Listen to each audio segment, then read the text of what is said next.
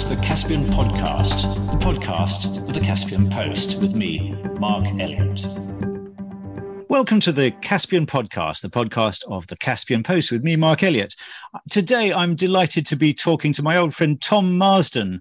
Tom is was the editor of Visions magazine, a truly marvellous magazine, which sadly is no more, and is now working on Experience Azerbaijan, put together by the Tourist Office of Azerbaijan. And on top of it all, he's also doing podcasts. So doubtless you'll maybe hearing me on his podcast as much as you're hearing him on mine. So anyway, Tom, very much welcome. You came to Azerbaijan, what was it, 7 years ago? Yes, well, thanks very much, Mark, for having me on your podcast. So I've been in Azerbaijan for about 7 years now. I came in 2014 from London. And how long did it take you to go from? I know you came as for working for a tutoring agency, but how long did it take you to move into the journalism field? Well, I worked for a tutoring agency for about 9 months actually. I confess to effectively when I came to Azerbaijan, I had this idea that I wanted to explore the country, to write about it, and to do some photography, that kind of thing. And I found Visions magazine in the office or nearby the office I was working in, and I looked at the address on the magazine, and I subsequently went to the address and made some connections with the editorial staff, and then the editor was leaving.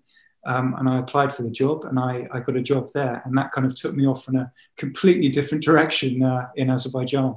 Well, and for those who've never seen this magazine, it really was quite unusual in that it tried to give a real balanced idea of culture, history, and at a time that trying to be even-handed was quite difficult because, there was a lot of propaganda in the air. How did you manage to steer an even path?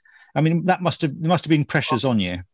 Yeah, I mean, Mark, that's a really good question because, yes, on the one hand, obviously you're promoting the country, so you have to be, the whole idea of the magazine was to promote the country, but in a very kind of balanced way really it was sort of focusing on the culture, cuisine, focusing on the stuff that's sort of non-political, really trying to steer into the cultural field and travel as well, because there really is so much fantastic stuff in Azerbaijan. There are stories everywhere. Yourself, having written your guidebook for decades, that you'll go off for a weekend and end up in a beautiful mountain village somewhere, and soon enough people will be recounting their local legends and tales and this kind of thing. So really, when we were making the magazine, it was trying to focus on the stories that sort of give Azerbaijan colour and character.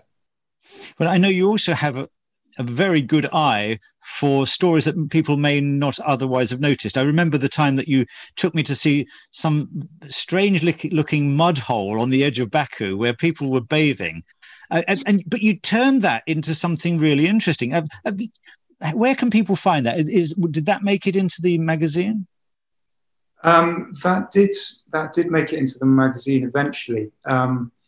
So that was a very odd place just outside Baku, which in summer it becomes very popular. It's basically a salt lake, which people go there and they bathe in the salt lake and then they cover themselves in mud, and obviously this is thought to have magical kind of healing powers. So you're quite right. We travelled there together one day and had a real adventure, and I think we ended up in someone's apartment in somewhere in the Baku suburbs, having what's it called, the local made the tutovka, the mulberry hooch. But the visual image is something very striking, is it? Because people are plastered with black mud. But another thing that I've really enjoyed in your own work, I think you even had an exhibition of it with taking pictures of old Soviet cars in strange locations. Yes, how's that project been going? That's something I began very soon after I arrived in Azerbaijan. I'm a very keen photographer, as a hobby.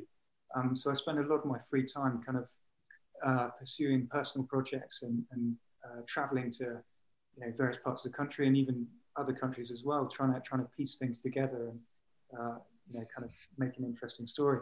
And the Soviet cars, I mean, that's just something I noticed very soon after I came to Azerbaijan, that there was just this extraordinary abundance of old Soviet cars. And I've lived in Russia and I've traveled to loads of countries in the region, Georgia, Kazakhstan. But for some reason in Azerbaijan, there's just more, more of these old Lada Zhigulis and all the various Soviet cars than anywhere else I found. It's kind of a curious, a very quirky thing. And when they were sort of blending into these extraordinary mountain landscapes and mud volcanoes and the sort of all the diversity of Azerbaijani geography, it made for quite a sort of interesting project. Which, I think this is something that people in the region find hard to understand. Is people, perhaps older people from the West, finding such interest in anything linked to the old Soviet system. I know just to find an old Lenin statue or astonishingly, there's even a Stalin statue, which I discovered still standing in a very remote kolkhoz, what used to be a Soviet collective farm. I shan't even say where it is because I don't want to make it too easy for people to go and demolish it. But it's it is extraordinary what you can still find, isn't it?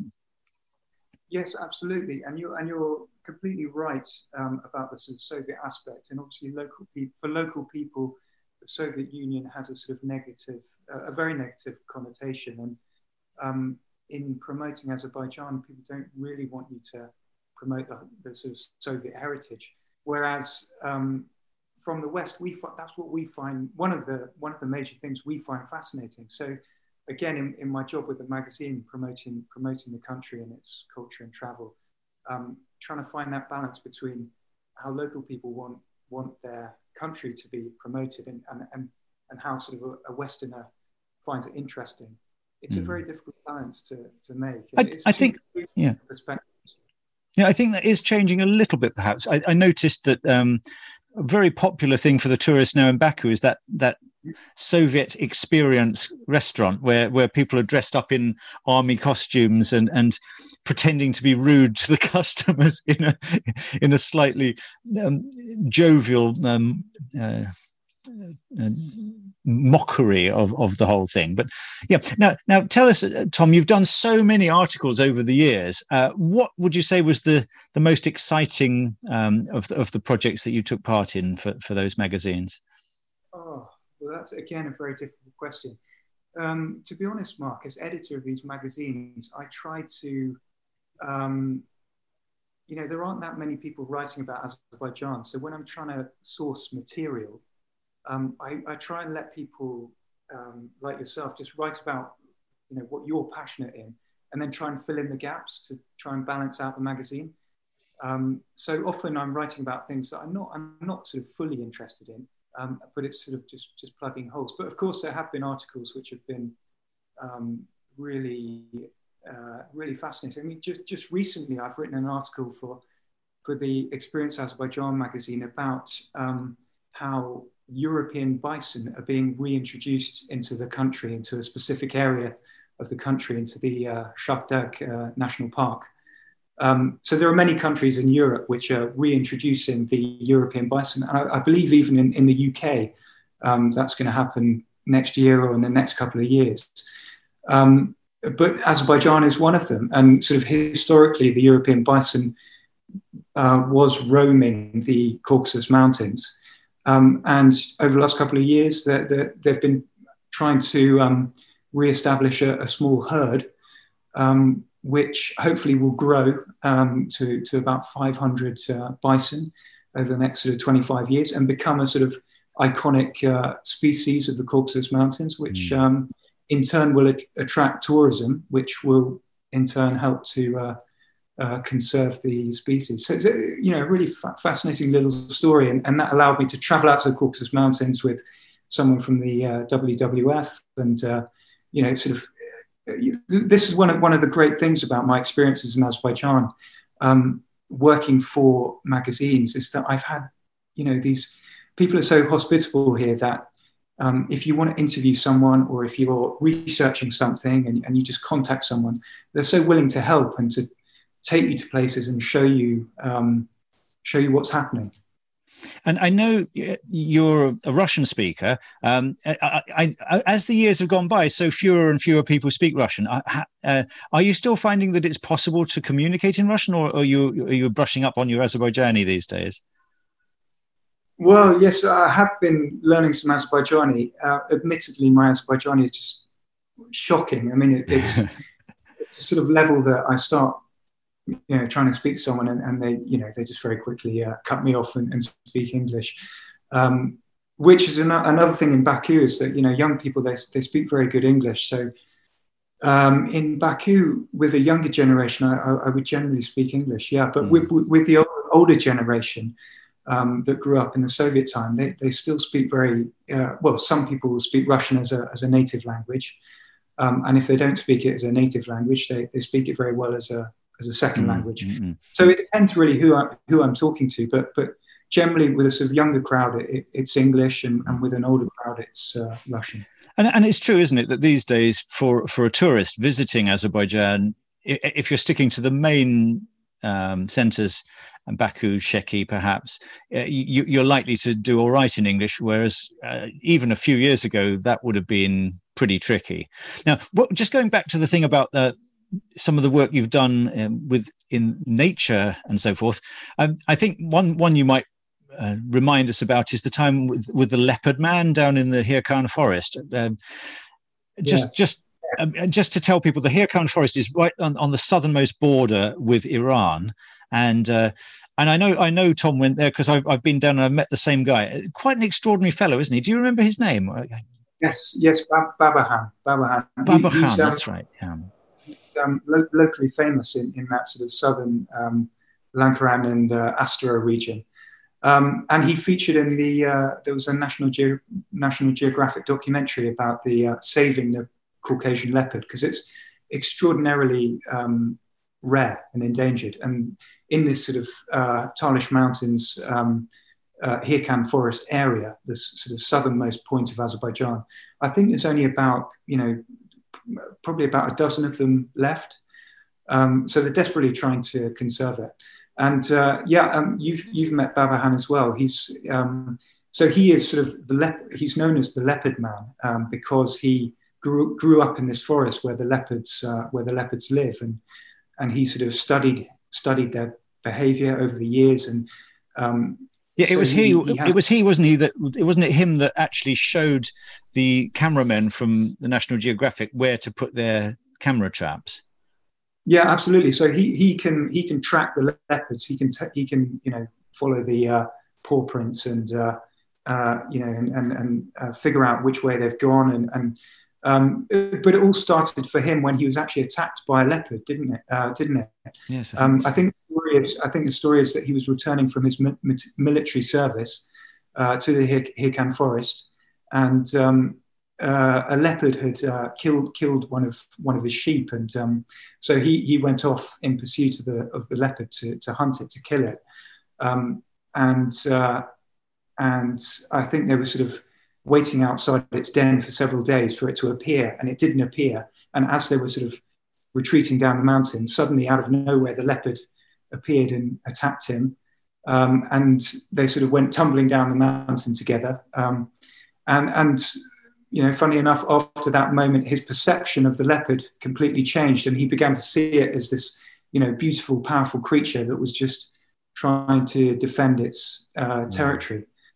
So these sort of local stories in Azerbaijan are one of the highlights, really. Yes, and what amazes me is the fact that someone as marvelous as that chap will actually act as a guide for little tourists like myself who want to see. And obviously for people visiting, you don't get to see a leopard. I mean, the chances are minimal. Even after a year's camera traps, it was only seen through the traps rather than in person.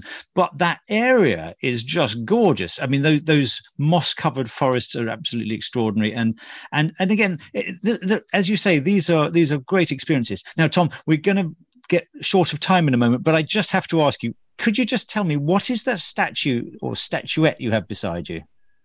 Is that Stalin or something? Or what are we looking at? And it's not Lenin, is it? Lenin, it's actually Steve Jobs. The story behind this is, again, this relates to an article that I was writing for, I think it was the Experience Azerbaijan magazine. I was interviewing a guy who had basically built a statue like this in the town of Gabala. Hang on, a statue of Steve Jobs in Gabala. Absolutely. So if you go to the Gabala region in Azerbaijan, a very beautiful region in just beneath the Caucasus Mountains, as you enter the region, there is a big statue of Steve Jobs, and you can purchase one of these souvenir mini statues.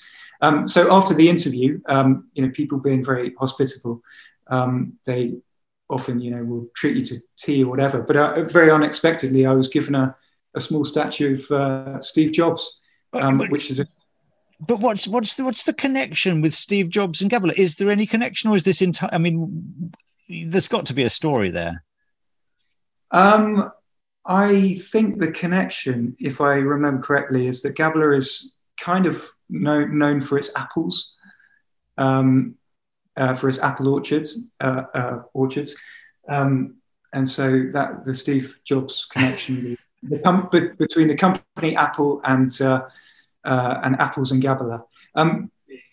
That's not the only bizarre statue in this particular part of Gabala. There's also a statue of Jean-Claude Van Damme, because the village where these statues are located is called Van Damme. There's absolutely no connection between Jean-Claude Van Damme and the village Van Damme, but this local guy has very cleverly seen that for tourists, it could be interesting.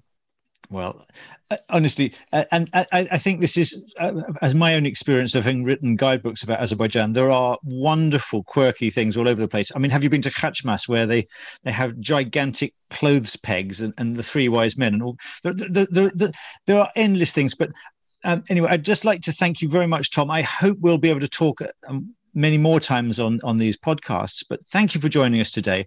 You've been listening to the Caspian podcast with me, Mark Elliott, and Tom Marsden. Thanks very much for joining us, and I hope to see you again next time.